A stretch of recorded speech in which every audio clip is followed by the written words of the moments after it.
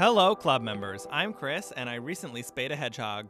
And I'm Kate, and my favorite band is the animatronic rats at Chuck E. Cheese. And welcome back to the weekly meeting of the Nightlight Horror Movie Club. I believe you.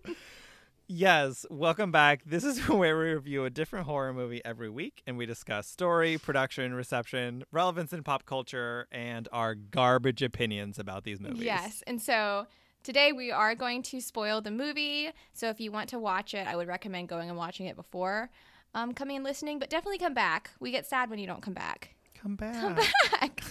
We'll wait here. Yes. So today we're watching a pretty recent movie. So if you haven't seen it, that's okay. That's okay. So Don't feel bad. Yeah. So today we're talking about A Quiet Place, which came out just last year. Mm-hmm. But it was quite the hubbub around town. So yes. I feel like most people have probably seen it who are going to watch it at this point. I feel like everyone's at least seen the trailer. I don't think everyone who's ever going to see it is going to have seen it. It's only been out for like less than a year. Yeah, that's fair. Yeah, don't shame people, Chris. Shame.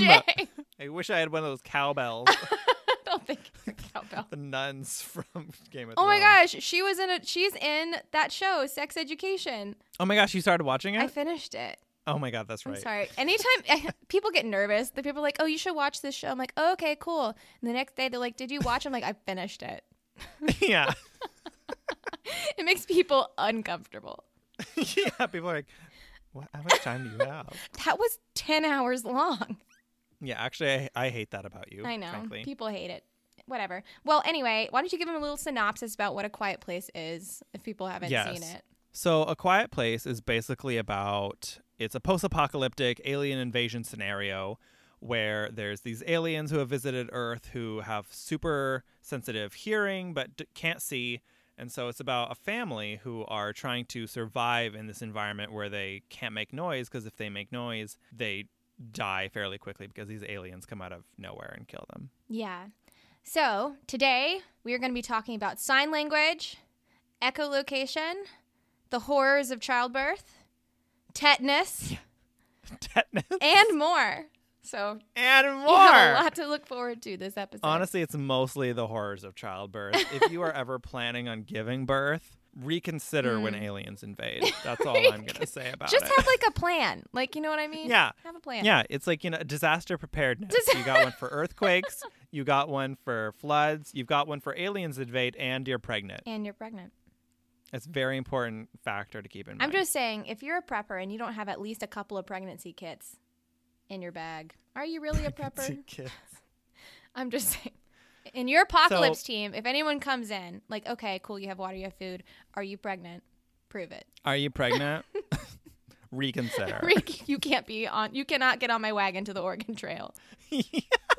You just can't. Not going to work out. For every movie, we pick a film, or I pick a film genre. This one is obviously pregnancy horror.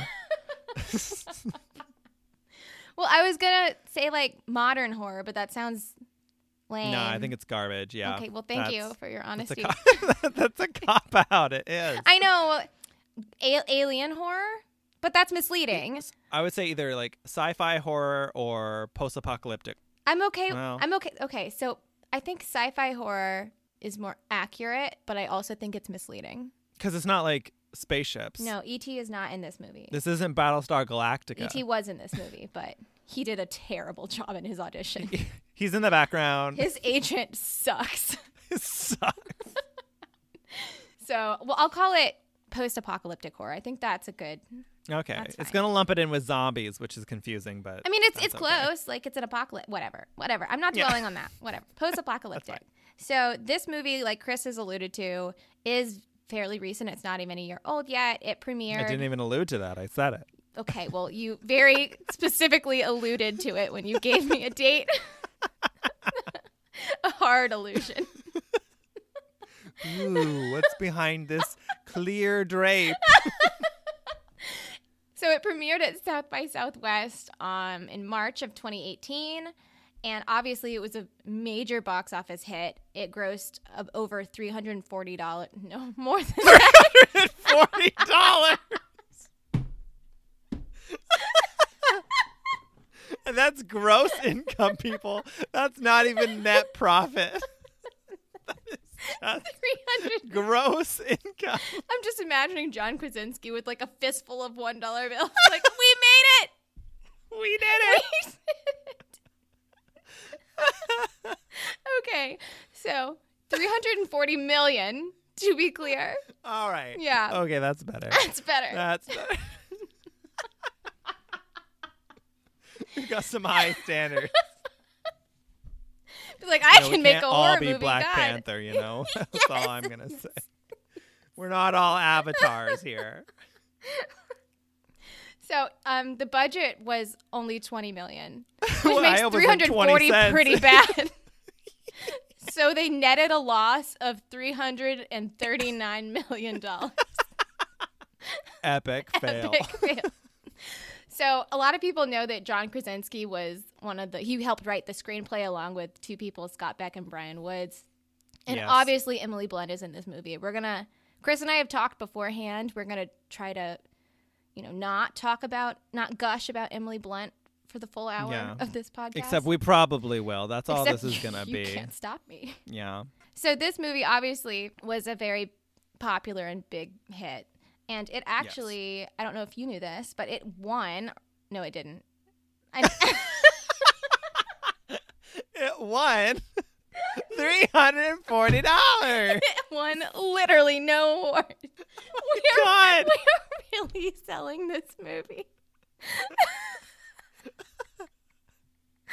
It's a big hit. It made a few dollars. It won no awards.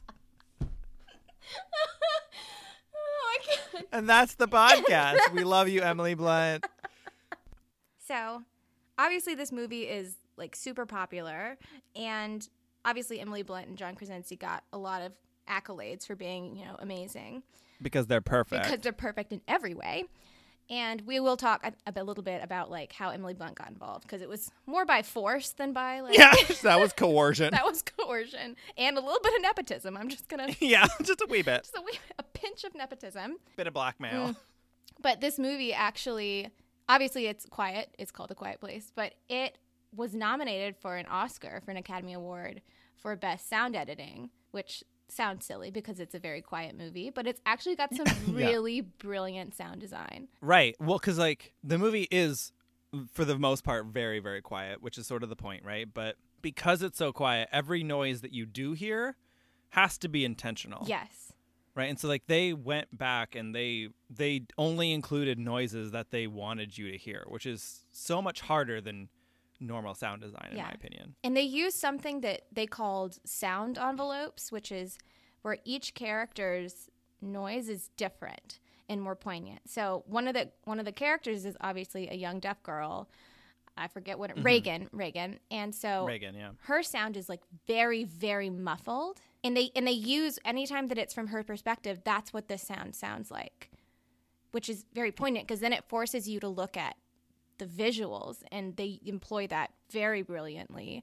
And they also, all their sound in this movie, obviously it's very quiet, but all the sound in this movie they added in post-production so that they could have it amplified the way they wanted it for storytelling purposes, which takes a lot of effort. Takes a lot of effort. Yeah. Well, and I really loved how they did that with Reagan's character, and they kind of do it with all the characters. So at any given moment, you're only hearing the noises that character themselves would hear, sort of at the level that they would hear it with their own ears. So like it really puts you in their perspective, which I thought was super, super cool and kind of subliminal. Yes. Like Yes. You don't realize it at first that that's what's happening. They even do it with the alien creature, because the alien, has no eyes. Its whole thing is that it can hear like nobody's business. And so whenever it's focusing on the alien's opening up its crazy ears, everything is like amplified times 1,000, and it'll focus in on one particular sound. Right. Mm-hmm. Which is important for like obviously the story. So right. Very so cool. It's super cool. I don't know who beat them, but they must have done a really good job. Or actually, the more I learn about the Academy Awards, the more I realize it's all fake, and I don't watch them anymore. But it's a popularity. It's all fake. Shrek beat Monsters Incorporated, and I will never be okay. Yeah. So anyway. You've had bad blood ever since. It's just not okay. Speaking of Reagan, though, the character, I really want to talk about her for just a second. So Millicent Simmons is the actress who played her.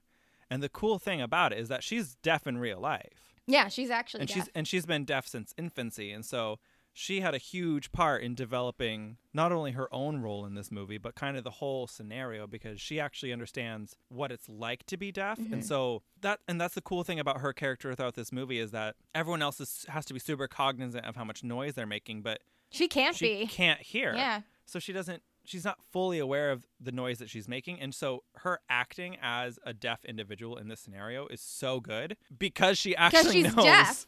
Because she can't hear. And that's not only is it super impressive, but also super important that we have, a deaf person playing a deaf character. Yes. And that was John Krasinski's decision. Yeah, he insisted on it. And I think that's super important. And I think that's very cool. If you haven't seen this movie, if you haven't seen A Quiet Place, important point, it's about a family. I don't know their real names because they don't say them because they're silent. But there's John Krasinski and Emily Blunt.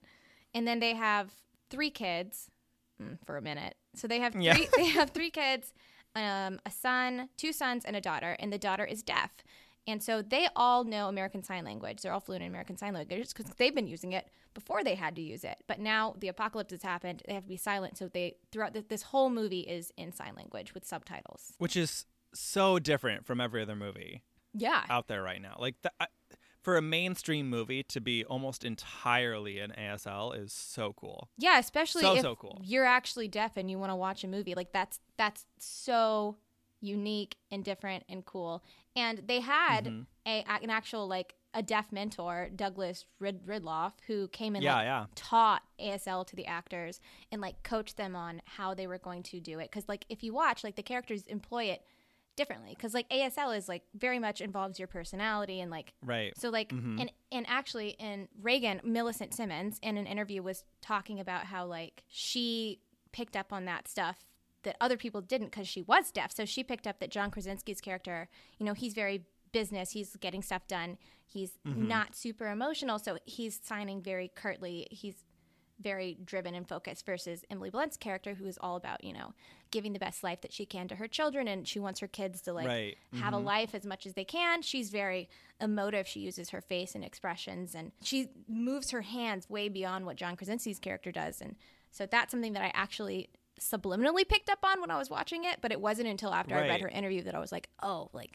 that's a good point. Yeah, super, super cool. Because it's the same thing as someone having a different tone than another person in spoken language. Yes, exactly. Same concept, just more visual, which is so cool. It's so cool that they had that going on. And then, like you said, they had Douglas Ridloff there, and he was there on set every single day, helping them refine their ASL to make, first of all, that it was understandable to someone who, if a deaf person was watching this movie, that they could understand it. They're not faking it. And 2, that it was in character the way that they were doing it, which I think is so awesome that they went above and beyond to make sure that they were doing this the correct way if they were going to do it. Yeah, just to be clear, Chris, I love this movie, and I'm guessing that you like it too. No, I hated it. No, you loved it. No, I love this movie, people. It's so good. It's so beautiful and perfect. It's such a good movie because on one hand, yes, it's a horror. There were definitely moments where I was scared and nervous and anxious, but I cried at moments in this movie. Me too. And I felt happiness and joy during parts of this movie.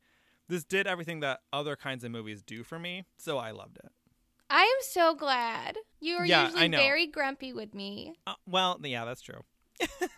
No, I actually, I didn't tell you this before we had watched it, but I had already seen this movie. Why didn't you tell me? Because I wanted it to be a surprise. So you were just lying. I was lying. I was wondering why you smirked. Yeah. Because I was like, we should watch A Quiet Place. And you're like, okay. Oh, yeah. Sure. Okay, sure. And normally you put up way more of a fuss than that. Yeah. No, I watched this by my own volition way back when it first came out. I am very impressed and surprised. Yeah. Proud of you. No, I really liked this movie. I want to talk about the alien for a bit because I think the alien's very cool. Yeah. So I think it's super interesting. So this is obviously a horror movie, but the focus is not on this alien. No, the alien's almost, a side character. It is. It really is. It's just like kind of like a complimentary thing. But so whenever they made this movie, obviously it was written about the family. It's all about the family and their emotions and how they're dealing with this situation and their relationships. But the alien actually wasn't even designed until after they had finished filming and they had produced the movie. Right. Yeah. And they had no idea really what the alien was. Yeah, like even the actors when they were like watching the movie, like, oh, that's what it's chasing us. Cool. And they obviously, you can tell, but they use elements of true like echolocation to create the monster, which I think is very different. I can't think of another alien creature that had that. No, not that I can think of. No, and I like what you say that. So like the movie is not about the alien, it's about the family, because like they could have made a horror film about aliens who came to Earth who have really good hearing, you know, and it could have been about aliens invading Earth, but it wasn't. The movie is about a family living in this hard circumstance of that situation, and they don't know what's going on outside. You don't know how many other people are alive right now. You don't know any of that because the family doesn't know any of that. And I think it's a super cool perspective on the alien invasion movie trope to just be like, what would this one small town family be experiencing in this scenario? Exactly. And I think that's super cool. And just like you said, it's not about the aliens coming to Earth and everyone being scared and trying to figure it out, because it starts way past it. Like this movie drops you in, everything's already quiet, and the family's already been dealing with this for obviously a very long time. Yeah, like the town's overgrown, and you pick up what you know about this alien, which again is secondary, so it's like a cool side story to learn and pick up on, but not necessary.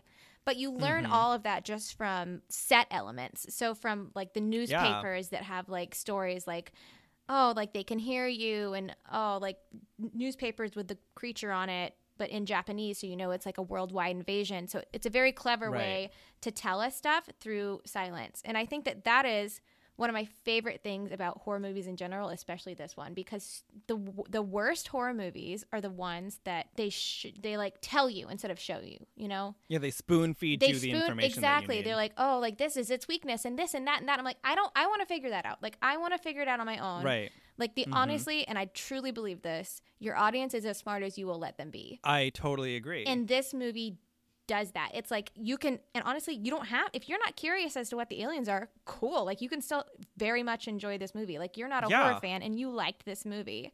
Yeah, 100%. Yeah. Yeah, because the characters aren't telling you about the characters don't even really talk about them. No. They just talk about how it's important to stay quiet and how to survive and stuff, but they don't have dialogue explaining to you about what the creatures are or where they came from or what life was like before or any of that. They don't bother with that because it's not realistic for that family to be having that conversation. Exactly.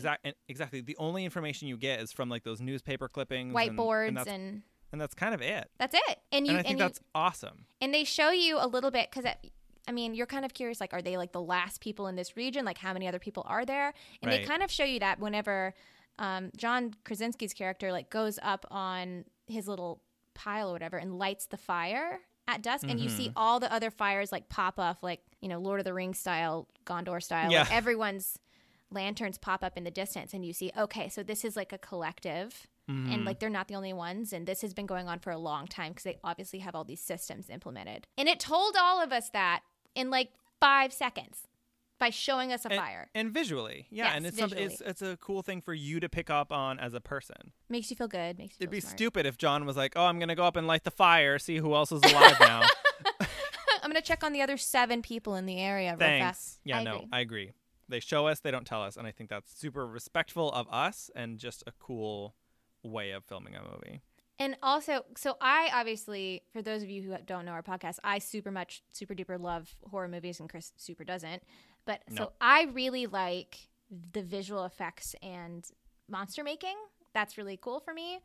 And so that was important to me, regardless of if it was important to the stories. And I think they did a very good job. If you haven't seen this movie, the alien is like this armored, 8-foot-tall, spider-legged, super fast alien that has no eyes, and his ears like they're like internal, and they like the armor around his ears like shoots out, and like his ears are exposed, and you can see them like expanding as they listen, which is super nifty and very different than anything I had seen before. And biologically sensical, right? Like, I hate when you have these monsters that just don't make sense. Yes. But if I was an alien species that my primary sense was my hearing, like if that was the one thing I relied on most to catch prey, I would protect it. So I love that they had this super advanced ear with echolocation capabilities that they were like covering with armor when they weren't actively using it. So I think, like I love it when they use elements of realism in what they're doing, instead of just making this weird fantastical creature that doesn't actually make Yeah, sense. it has the body of a snake and the legs of a crab and Yeah. no. The body No. of a oh, I thought you said steak. You said snake. A steak body. I thought, and it moves very appropriately. I know that sounds silly because it is literally a fantastical demon alien, but with the way its legs work, it's very fast. Like that's one of its things, and it shows it to you, like on like the closed circuit televisions in the movie. It shows you running really fast, and I'm like, oh, that like makes sense. My veterinary training has like, I approve this message. It makes anatomical sense. I approve this animal. Everyone on the team is like, oh, thank God, Kate thinks it's all right. We made it with our $340 and Kate's approval and 0 awards. Everyone go home. Pat on the back. Awesome. All right, what else are we missing? Well, you'll be glad to know, Kate, that we are not alone in liking this movie. I'm not surprised. So, unfortunately, though, IMDb, in their ever-present cynicism, let me guess, 7.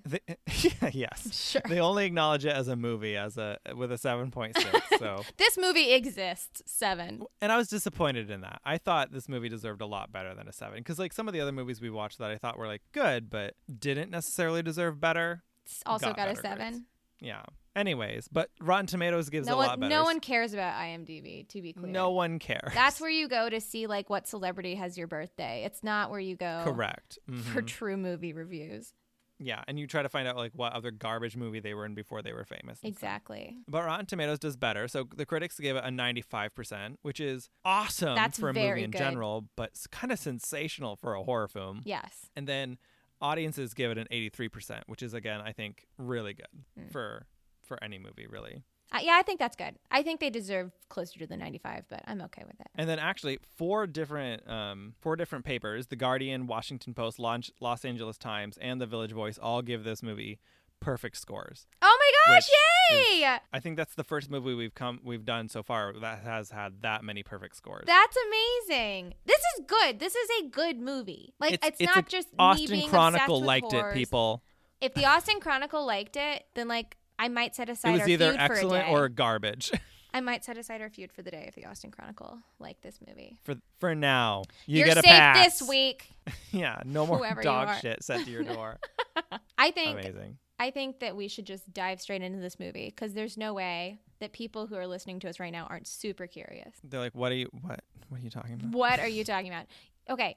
If you're not further convinced, I still recommend if you haven't seen this movie, pause this, go watch it, come back. Absolutely watch this movie. We both endorse that message, and that's hard to come by, so take advantage. Okay, I'm going to assume you watched it and you're back, so let's just dive in. So here we go.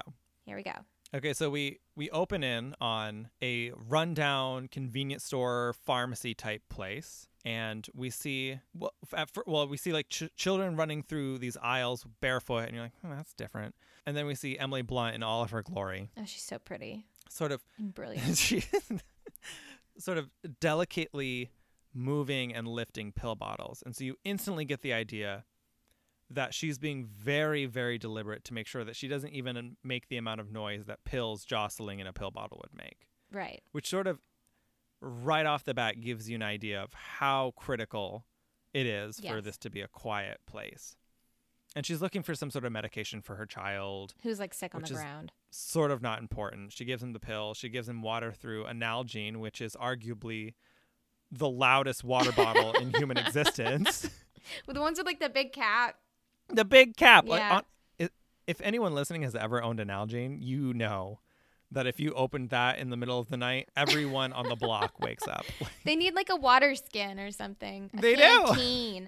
Literally anything else. I don't know if you picked this up, but whenever they're in like a grocery store kind of sitch, and obviously the shelves are just decimated. Like there's nothing on them because it's obviously been a long time.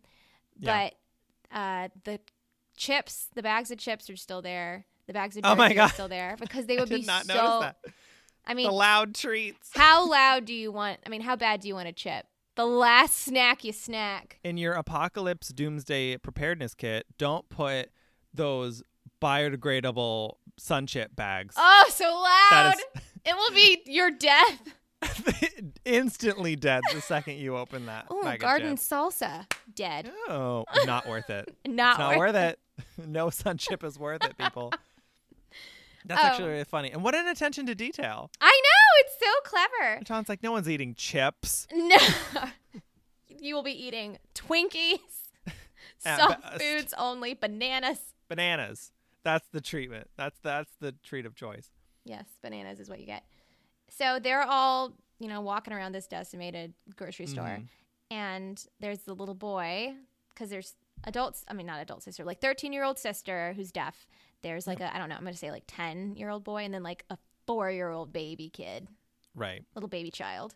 Yes. And he is like on his tiptoes, like trying to grab this little plastic toy that caught his attention because he's a small child and doesn't understand how apocalypse works. And right. He gets this toy, almost knocks it on the ground, and it's a whole thing. Yeah. And then they put it back up. And then they're all like, okay, let's go, and ready to go. And they look over, and we just see it from like behind the kid. We see the back of the kid's head, and then all the other 4 family members just staring in horror at whatever he's holding. Yeah, you think it's like a human head or something. Yeah. It's or like, a bomb. Yeah, it's like, here's this alarm clock I just wound up. Like, yeah. Don't worry, guys. I found the kitchen timer. Just what we needed. I found all the kitchen timers were good. He found the sun chips. So it's the 4-year-old equivalent of a bag of compostable sun chips. It is a plastic toy spaceship. And just looking at it, it's going to make a lot of noise. It's a noisy toy that your aunt or uncle sent to you for Christmas to get back at their sibling, which is your parent. Exactly. It's that toy. And so they're looking at it, and John Krasinski, what is his name? I gotta learn his name. So I can't. Lee. Okay, that's way shorter than John Krasinski. So again, like we don't know their names because they don't say them. They never say them. I also didn't know that they had like occupations because I was, I found out whenever I looked it up because I was super curious the entire time to know what they were. So the mom, at least. My guess was that the mom has to be in the medical field to some degree. Like she's either a doctor or a nurse or something. You're right. She's a doctor, which makes sense because you see her like she's taking her own blood pressure, like she has a stethoscope, like she knows what pills she's supposed to get. But like they don't tell you that. But So at first you're like, oh, like this family like is kind of lucky because they have like a deaf child because they already all know sign language. They're already fluent in it. And then after reading up, I'm like, oh, also mom's a doctor and dad's an engineer, which definitely comes in handy later. So all they they lucked out. Yeah, but then they had a 4-year-old. So yeah, did they ups and downs it's a balance for this family. of pros and cons, people. Yes. Yes, exactly. So they had a lot going for them. They do have a lot. Was not one of them. No, they obviously have a lot going for them. If Lee would just stay off of Emily Blunt for 2 seconds, then everything would be. They would have it made in the shade. So dad. But alas. Fatal flaw. Dad reaches over to like gingerly pick up this toy. He takes out the batteries and like sets them on the counter, sets the toy disarming on the counter. It like a bomb. Yes, like a bomb. Like he's cutting the red wire. Like looks at the kid and like signs, like, oh, way too loud. Like can't use that. And the kid's just looking at him. You can see the seriousness in his face. Yes, like we all almost died. You can see how the little boy is like, I don't get it. He knows he needs to be quiet, but he doesn't really understand. No, he doesn't get it. And he's trying, just like not running around screaming and smearing jam on the walls is like really good for a kid. Like he's trying. He wanted one toy. Yeah, but at this point, we as the audience kind of are in his position. Like we get that we need to be quiet, but we don't know really the understand the consequences of making noise. Well, fortunately, the little boy tells us. Yeah, we're gonna find out real soon, and that honestly is something that I really liked about this movie and the showing and not telling. You're like, okay, I know we have to be quiet. I know from the trailer that there's like a creepy thing that's wandering around, but like what happens? Like what's gonna happen if I make a noise? What happens? So anyway, they start walking out and they're walking on this path of sand that there's like a network of sand on the ground that they walk on because it's very soft and quiet. Right. And the daughter, like Reagan, the 13-year-old, like gets the toy and like hands it back to the little boy and kind of like winks at him. Like, oh, it'll be our little secret. And then the last shot we see as she's walking out, we see this tiny little baby hand reach up on the counter and grab the batteries and take him back. That greedy little son of a. He couldn't just have the spaceship, could he? He doesn't know. He's just like he doesn't know, and he just wants the toy. He's just 4, and he just wants the toy. So they're walking down the road. They're walking back. Dad is carrying the sick kid, the sick boy, and then it's Reagan, and then following up in the caboose is little Bo, the 4-year-old Bo. And this is when we get one of those sound envelopes where we see it from Reagan's perspective, and it's horrifying. They're all walking down the road. Reagan looks up, and you see like everyone's kind of like staring at her in horror, like looking back, and you see she's kind of looking forward like what? And you see just behind her head the flashing lights of the space shuttle that Bo is just like swinging around the air. Right. And you kind of put two and two together very quickly. And then it flashes back to Bo, and you hear it. You hear this very, like, the loudest toy on planet Earth. And right. Bo's just, like, swinging around the air, playing with his spaceship. Mom just drops to the ground and is just quietly sobbing into her hands. Because she knows it's too late. Like, like, what are you going to do? Dad drops the other kid and runs as fast as he can, running straight for the kid. But then we see the alien we described earlier, like, loping like the fastest crazy creature you've ever seen, loping for the kid. John's almost there. Kid's gone. Boom. Kid's gone. And it honestly looks like it cuts him in half. It's horrifying. Yeah. It's horrifying. What a way to tell us as the audience that, look, making noise has consequences. Is a lethal offense in this scenario. Which we knew, but like to see it. And to see it happen to a 4-year-old child. Yeah, that's whenever I stopped chewing my popcorn so loud. I was like in the theater with my snacks, having a good time, and I'm like, oh, okay, I'm going to be real quiet. Oh my gosh. I'm going to hold my breath for the next hour and 20 minutes. See, I didn't watch this in theaters, and I feel like that would have been a really cool experience to like. It was a bunch of wasted snack dollars is what it was. Was it agonizing? Yes, it was agonizing. I literally would take popcorn and I just put it in my mouth and just let it disintegrate. Oh my just God. Eat it that way. I was like, this isn't fun. I was like, I have my bag of Milk Duds. I'm like, well, I'll enjoy you later. But you don't want to be that person. No! Who's like crunching and slurping their way through a completely silent movie. No, that's how you get not invited back on that date. That's for the Avengers. That is not for this. Yeah, you just crunch really loudly in the loud scenes. So, yeah. And so now we're flashing forward to 1 year later, and obviously the daughter is having a very hard time dealing with the fact that it wasn't her fault. Yeah, it wasn't her fault, though. It absolutely wasn't. But it wasn't. Yeah, I mean, absolutely wasn't her fault that the little boy picked up the batteries and that it went poorly. She was just trying to be like a good sister. And she didn't give him the batteries. No. But, I mean, if I was her, I understand why she blames herself. I know. It's hard. And then we see Emily Blunt, and, oh, guess what? She's, like, super pregnant. See, and, like, if only she wasn't. Remember what we said about the horrors of birth at the beginning of this episode? Yeah, this is... Yeah, imagine giving birth. In the apocalypse. You have to be quiet. You have to be silent. There are no epidurals. No. Not ideal. Because Reagan obviously blames herself for the death of her younger brother, her and her father, like, you get the idea pretty quick that her and her father have developed a pretty negative relationship. Strained, at least. Yeah. Strained. Yeah, I think that's fair. And we just have these scenes where he's clearly wanting to be a good father to her, but and you don't know if he blames her as well, but you just get this idea that they've lost communication with each other. And so he gives her a new cochlear implant, and she clearly doesn't want it because she's like, you know what, you keep trying to give me this new thing so that I can hear again, and it doesn't work. It never works. And it's just it's really heartbreaking to watch their relationship fall apart. And again, I can't stress enough, like, this movie is about those familial relationships. 100%, yes. It's not about aliens. It's about people, a family trying to stay a family under extremely difficult circumstances. And Lee doesn't have that sort of relationship with the son because, you know, they didn't go through that. So their relationship is very much, you know, like a father and a son. And then Reagan has to watch that and be like, he loves him and, like, he doesn't love me. And she's like, I get it. Like, I shouldn't be loved. Like, I don't deserve his love. All of this with no words. With no spoken words, at least. Yeah.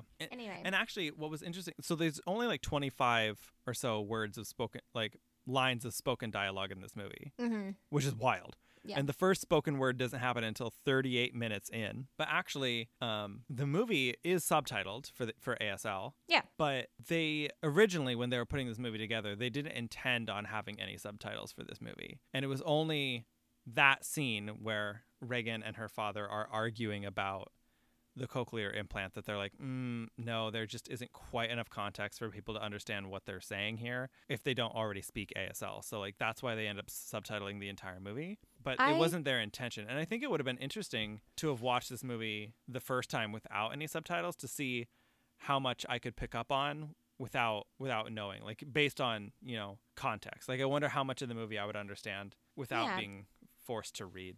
I tried to watch this without subtitles actually, and No I was go. confused. I was confused because like they're signing heavily, and you're like, is that some?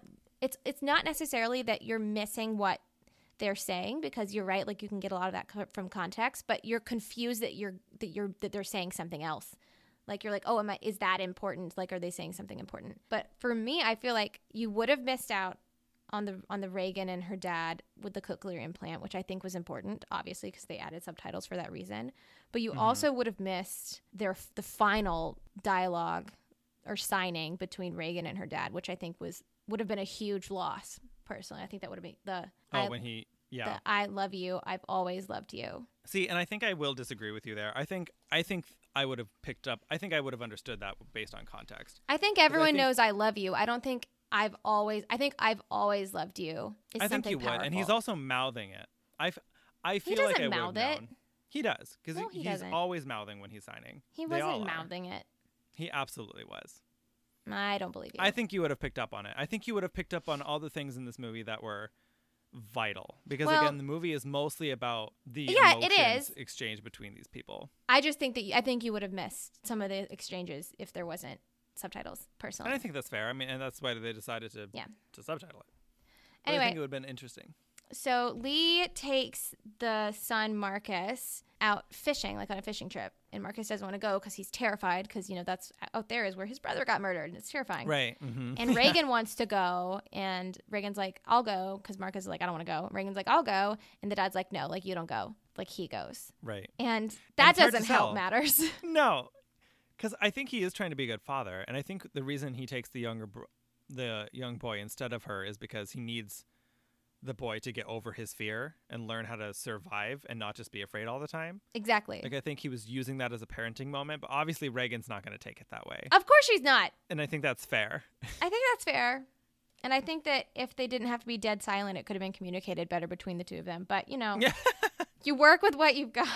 You work with what you have. So Lee takes Marcus out to go fishing by the river. It's obviously very loud at the river. And he takes him over to the waterfall at the river and shouts under the waterfall. And the kid obviously like almost like has a fart attack because his dad is shouting and now he's going to die. And the dad's like, okay, no, like if there's a louder noise nearby, like it's okay to make noise.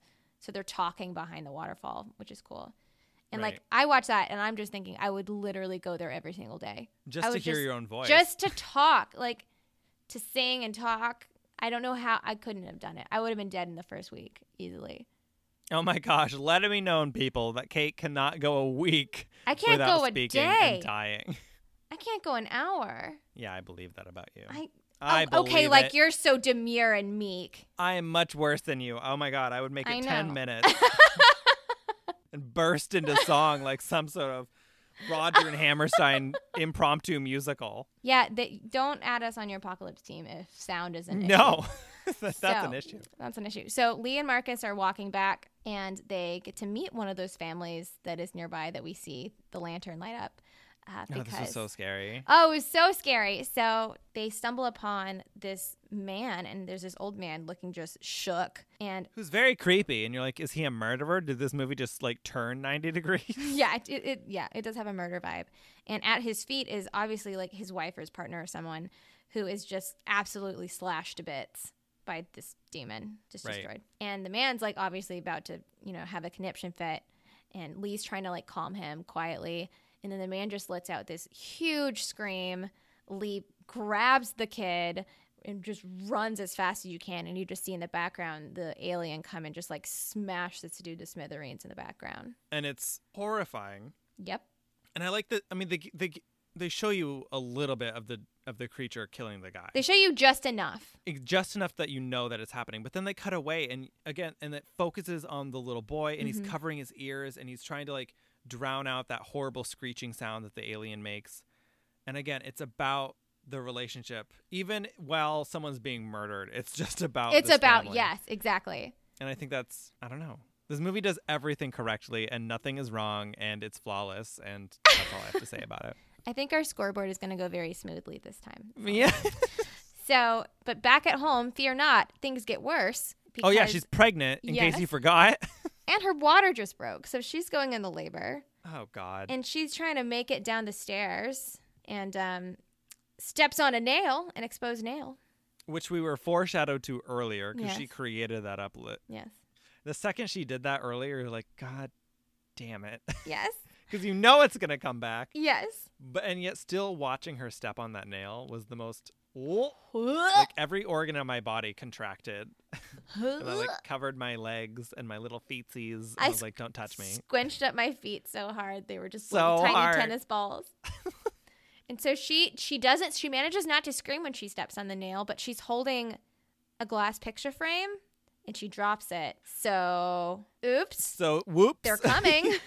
And They heard that. she manages to like make it over to this gigantic flip switch thingy, and she flips it, and they have a system where they have a string of lights outside their house, and if something is amiss, they flip the lights and the lights turn red. Right. And we saw this earlier. We didn't get to talk about it, but in the scene where the kids are playing Monopoly. Right, yeah. And they break the lantern and makes a noise, and then they're all terrified, but then it's just a raccoon outside. Exactly. It's And rude. you're like, how the hell did a raccoon survive this long? It doesn't. You see that raccoon get got pretty good. It does. Yeah, it gets got. It's like So chirping she away flips as it the walks switch. away. I know. So she gets the light going, but they're coming. And you know that because within like 3 seconds, like in the same shot, drops the frame, goes over, turns on the light, walks back to the stairs, and they're in the house. It's in the house, yeah. They are so fast. And she's like, thank God I'm giving birth right now. Everything will be okay. What could go wrong? She was trying to make it out the front door because she's in like their old house because they've made a new house since the apocalypse happened, which is a much smarter outfit for this apocalypse situation. Much smarter. So yeah. like we didn't get to say it, but I'm gonna say it now. They have they steam everything like under the house. Yeah, like pressure cook. Yes. They have leaves for plates. Their Monopoly game has no dice. It has like little felt pieces. It's just a very smart little operation. Yeah, it's very good. And despite the fact that they're pregnant and playing Monopoly, which is the loudest game in human history. It's so loud. I don't know why they're like, okay, we'll like get rid of everything, get rid of the utensils. Monopoly's staying. Yeah, no, like I don't know what it's like in their family, but you land on a hotel in mine, and they're like $500. Dead. All of us dead. Same. Why didn't they just keep Risk if they were just going to keep the loudest games on planet Earth? But also, going back to their little their apocalypse house, important note, it has a nursery that they have built underneath the house that is as soundproofed as you can make it and has a mattress that goes over top. So, right. And also like a little bassinet that's also like an oxygen tank. So they can just shove the baby in there while it screams until it's, I don't know, 5 years old. It's like a soundproof, like coffin style. Little baby crib. bassinet coffin. Yes. And so they're just going to gas down their child until it's old enough to shut up. Which is exactly what I would do. Go to sleep. Just go to sleep. Go to sleep. So she is obviously having contractions. She can't go. She's trying to go out the door to go, give birth in like the soundproof house instead of the house filled with demons. Right. Not an option because there's something at the door. And she's so smart though, because she's like, okay, I need something. She finds a kitchen, like a timer. And you realize that, so like the kids aren't allowed down in the basement in the movie, and they make a thing about that at one point. And you realize it's because all of the shelves in this basement are full of the noisy things from their life. Mm-hmm. Kitchen timers, alarm clocks, mm-hmm.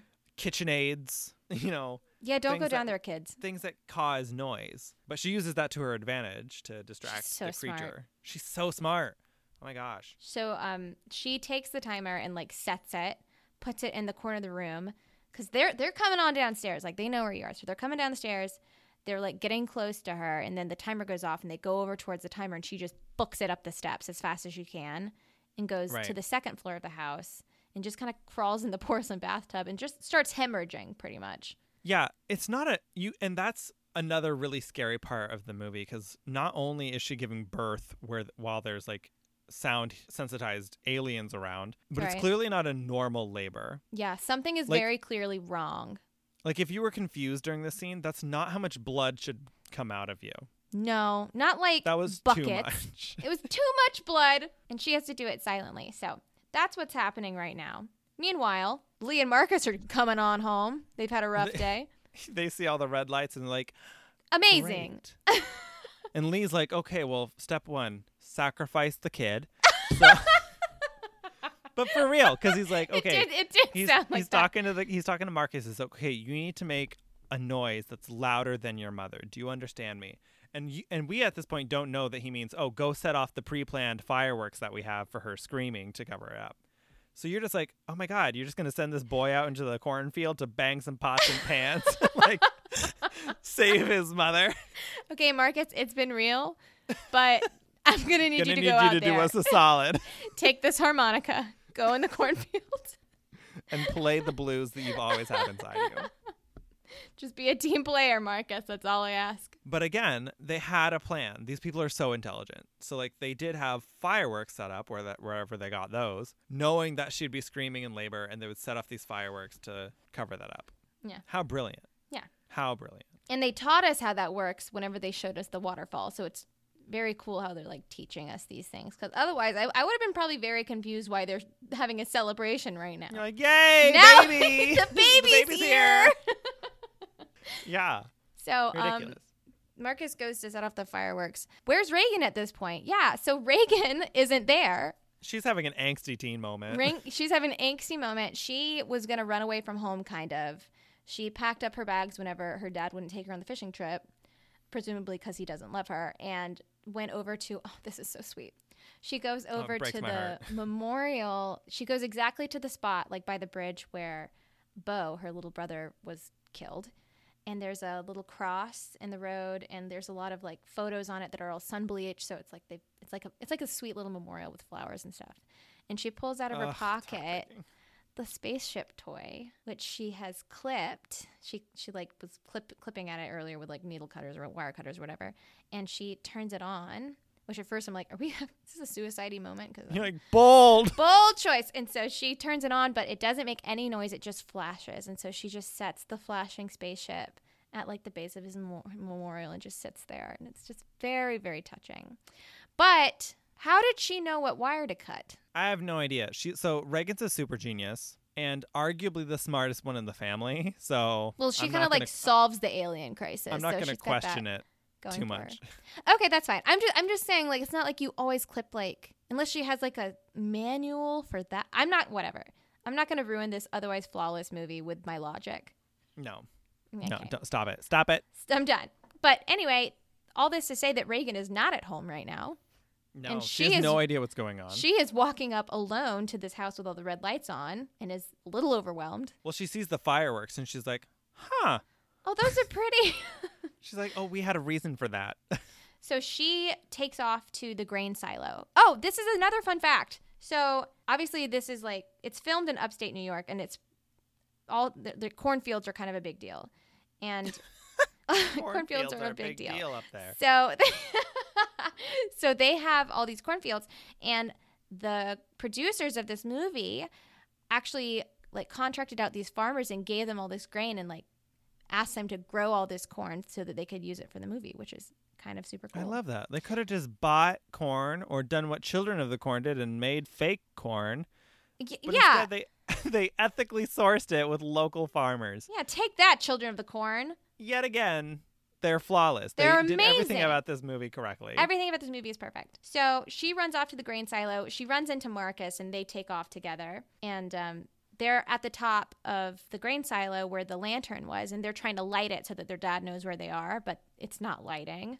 And Again, super smart. yeah, super smart. Exactly what you should do. They have a little bit of an argument because Marcus is like, we need to wait here. Dad will come find us. And Reagan's like, well, maybe he'll come for you, but not me. Aw. And Marcus is like, stop having this moment, and then falls through a hatch and lands Yeah. in a big ocean of corn, Yes, big ocean. which of suddenly starts acting like quicksand. grain. I don't know the physiology of that. The physiology of that, the physics of corn. I'm not up to date on my corn physics, but I don't know that you would necessarily sink. I don't know. I'm not gonna bring my logic into this. Yeah, I'm not gonna make myself a fool on that. No. I don't know if it would happen. Meanwhile, but in any event, she's super brave, jumps in with him, and so they get themselves up on the hatch door that fell down. Very Titanic-esque. They're sharing the door. They did not share the door on the Titanic. Yeah, remember They're doing that it the correct way. wrong. Leo lives. But we forgot, at this time, right now, Lee has found Evelyn and the baby. Yeah. So he found them. And they don't look too great. they're not looking too hot. He they rescues have some blood them. loss problems. Yep. He rescues them, is carrying them back to the house. And of course, that's when baby starts screaming, because that's what babies Perfect do. timing. Oh my God. Although you have to give the baby some credit. He hasn't screamed yet. And I'm that's not giving that impressive. baby any credit. So they're going down the little hatch thing, the little soundproof nursery, but you see in the background a demon is already like walking into the house. And Lee's like, whoop! Whoop, time to go! Time to speed it up. And so they put the Time baby to in the gas coffin. down the baby. Yes, exactly. They gas down the baby.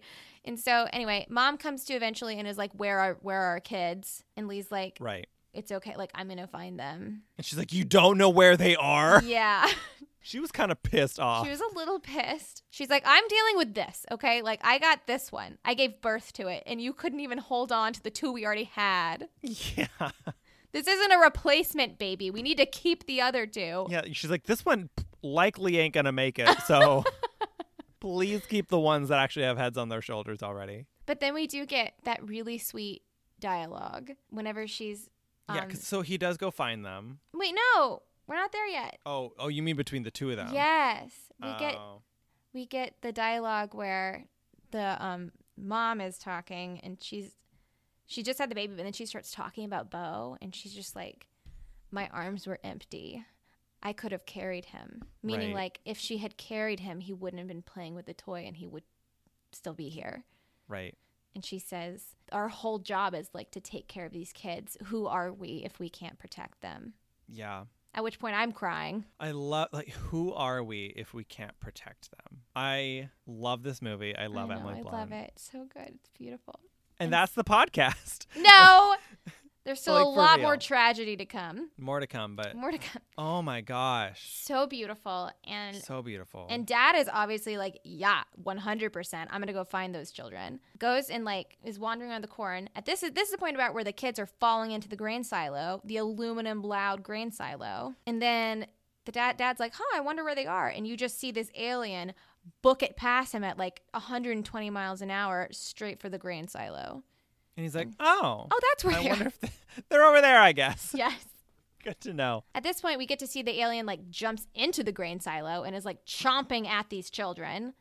And Right. it looks exactly like that scene in Jurassic Park where they're holding the glass sunroof of the convertible or of the Jeep. Yeah, It's the the same exact scene. same scene. It's the same except scene. I would rather have a grain rather have silo metal door between me and the demon. Exactly. Exactly.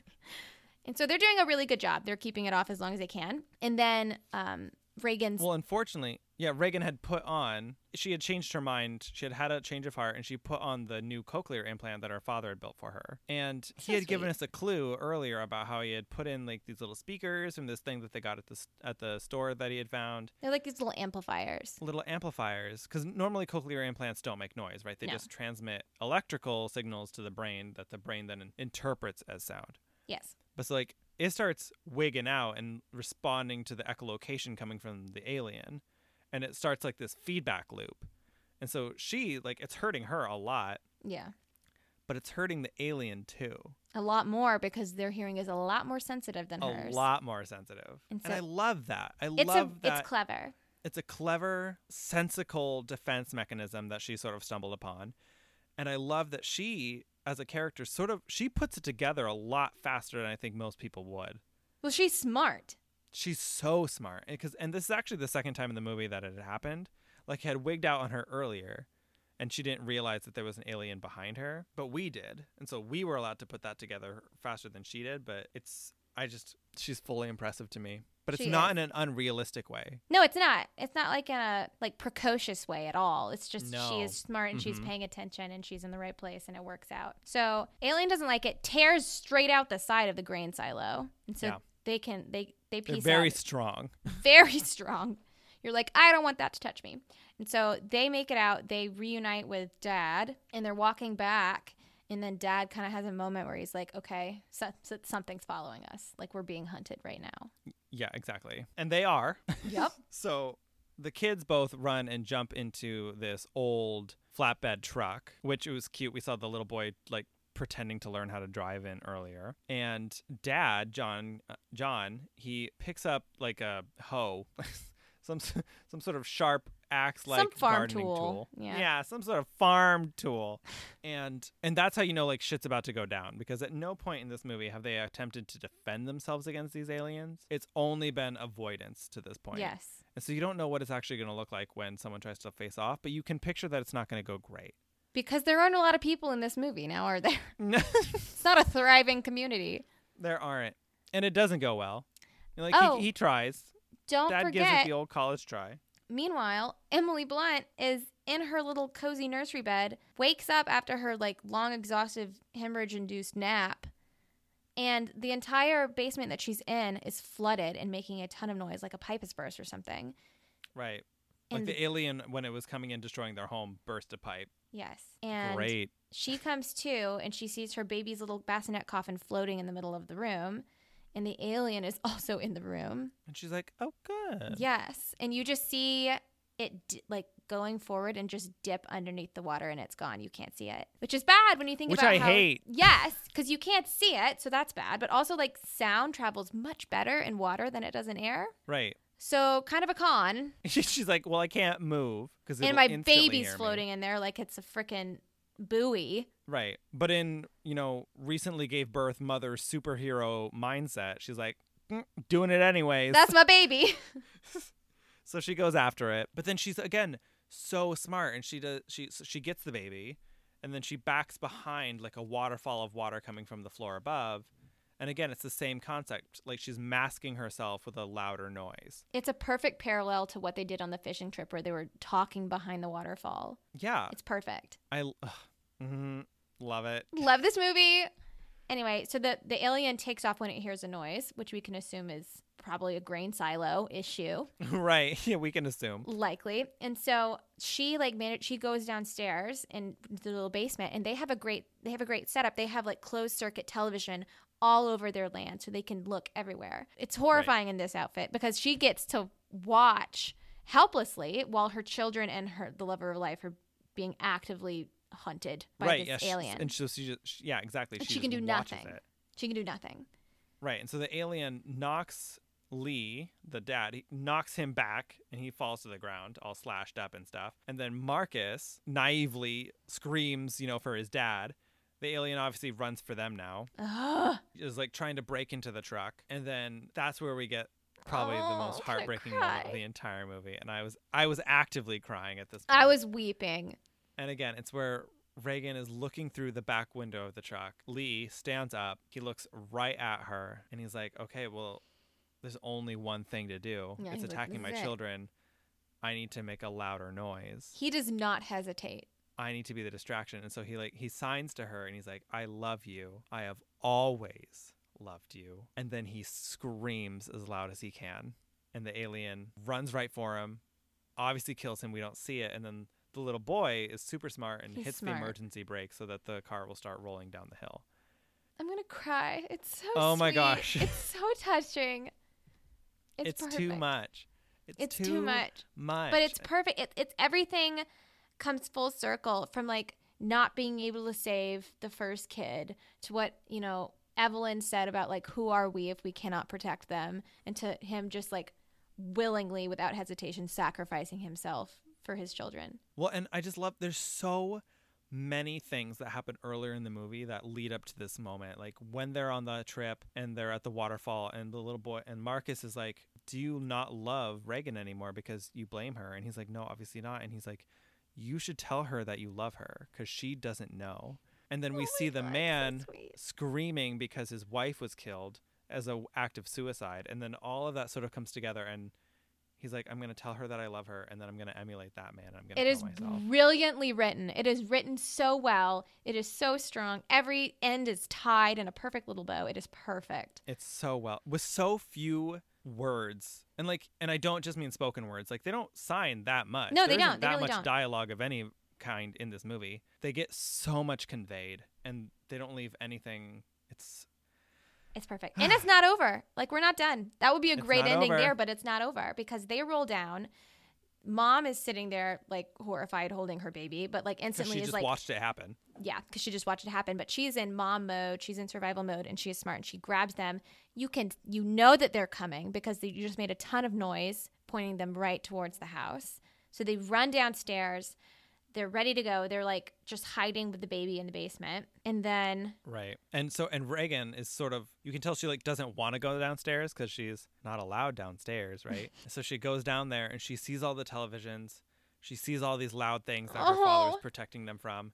She sees the workbench with all of the cochlear implants and all of the things and the diagrams of him trying to teach himself how to make her, a new implant. And she's like so obviously sweet. Having a very emotional moment. But now is not the time, Reagan. But now is not the time because aliens are coming down the stairs right now. And we have this awesome moment. This is the first time in the movie where we get like an actual real close-up look of the alien. And they look cool. And they look so cool. And actually, in quite a few of these scenes, it's actually John Krasinski dressed in one of those polka dot outfits pretending to be an alien. That's hilarious.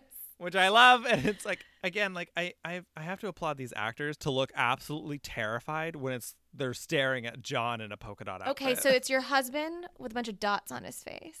Also, he didn't know what the demon was going to look like. So how do you direct that? Just like look like you can hear really, really well. And he's like, "Rawr." And they're like, "No, not like that. You're blind, John. You can't see. You're blind. Walk into a wall or something." Anyway, so aliens like all up in their grills. Reagan, her implant starts going off again. Yeah, implant starts going off. Reagan looks at the microphone that they've been like on the ham radio, and like puts it on the microphone, and of course it gets really, really loud. The alien's head starts going all crazy, and you see all the flesh and stuff underneath its armor on its face. And then it lunges, and Evelyn just shoots it with a shotgun. Bam, perfect done. shot. Bam, perfect shot. Dead. And then you see like Reagan kind of look at her mom, and the mom kind of looks at Reagan, and she's like, so proud of her. Like you can see it. You can just see how proud she is. Yeah. And then we see more aliens coming on the television. They look at that, and they're scared for a second, and then they look at each other, and they're like, "But we can be on the offensive this time." Yes. No more hiding. So Reagan shoots the volume all the way to the top, and Emily Blunt just cocks the shotgun with this smirk on her face, and then bam, end of movie. So good. Oh my god. No notes. Perfect ending. Amazing. I loved it Perfect so much. ending to this movie. So I'm just gonna jump straight to it. Scoreboard. Number one. That was easy. Number one. Easy. This is easily the best movie we've watched. So this means that our current ranking for our scoreboard, we do rank all of the movies on a big scoreboard on Tumblr. Our current ranking, if this is number one, that was easy. That was the easiest that's ever gone. So easy. Aside from the very first episode. Because there was nowhere to put it. I guess Exorcist is number one. Not for long. Yeah, we weren't proud of that. We weren't proud of that. So number one, A Quiet Place. Number two, The Conjuring. And number three, Oculus. And all phenomenal movies. Very happy with that. Very happy. Yeah, I'm very happy with that. This movie is amazing. So just if you guys want to check out our scoreboard, it is on Tumblr. Our Tumblr is nightlighthorrormovieclub.tumblr.com. We have our scoreboard, and we also have show notes for each episode so far, as well as some other fun stuff. Those are supposed to give you an idea of what an episode's going to be about, the kind of things we're going to talk about before you commit to our episode. But really, it's mostly just me whining about the movie. Perfect. Anyways, so hopefully you're interested in joining our club because spoilers, you're already in it because you're here. Club. We sucked you. Sorry about it. You stayed for the meeting. You're now in. There's no dues. It's a free podcast. However, to officially join in a more formal fashion, it's super easy. All you have to do is hit the subscribe button on whatever platform you're listening to us on. And be sure to follow us or check us out on our other social medias. We've got a Facebook, Instagram, Twitter, our Tumblr, of course. And we share all kinds of other trivia and images and things that we can't talk about because we don't have time, or obviously we can't show pictures on a podcast. So we have a lot of other things to talk about that we share on those medias that we don't necessarily do here. Yeah. And otherwise this podcast would be like 3 hours. each 100%. episode. And 100%. if you guys like this podcast, the best way to help people find it is obviously you can share it directly with people. That's awesome. You can get some word of mouth new members, but you can also rate us, review us wherever you get your podcast. That helps boost us in the algorithms or whatever, and so other people can find us better. And I know that we would really like it. And also every time we get a review, we do our own personal happy dance. We text each other. We send it to each other. It really makes us happy. So you can make our day and just give us a little review. Yes, please. And if you hate us, maybe don't leave a review, but do send us your hate mail because that is thrilling. That also makes our day. It is awesome. Our email address is nightlighthorrormovieclub@gmail.com. You can also contact us on our various social media. And so for next week, we have another listener recommendation. And so I'm kind of excited for this one. I don't really know a lot about it. I've never watched it, but it's 28 Days Later. Oh, the one with Sandra Bullock. Cute. No. That's a joke. Is it really? She's in a movie called like 28 Weeks Later. Weeks Later. 28. I think that's different, yeah. So this one's 28 Days Later. If you listen to it ahead of time, watch it with us so that you can tune in. Make sure it's the right 28 whatever. Oh, wait. No, it's 28 Weeks Later is the sequel. 28 Days is the one with Sandra Bullock. So make sure it's 28 days later, not 28 days. Yes, correct. You will be severely disappointed. But apparently, the little I know about it is that it's a zombie post-apocalyptic type movie. And that's cool because we haven't done a single zombie horror film yet. That's because I don't like zombie movies very much. I like zombies. Not scary ones, but like zombies. I find zombies very underwhelming, but I mean, I'm willing to give this a shot. I've heard good things about it. It was very popular when I was like, I don't know, 10. So I'll give it a shot. All right. Glad we're going into it with an open positive mind. attitude. Anyway, I guess that's it. So that concludes our weekly meeting, and we will see you guys next time. See you next time.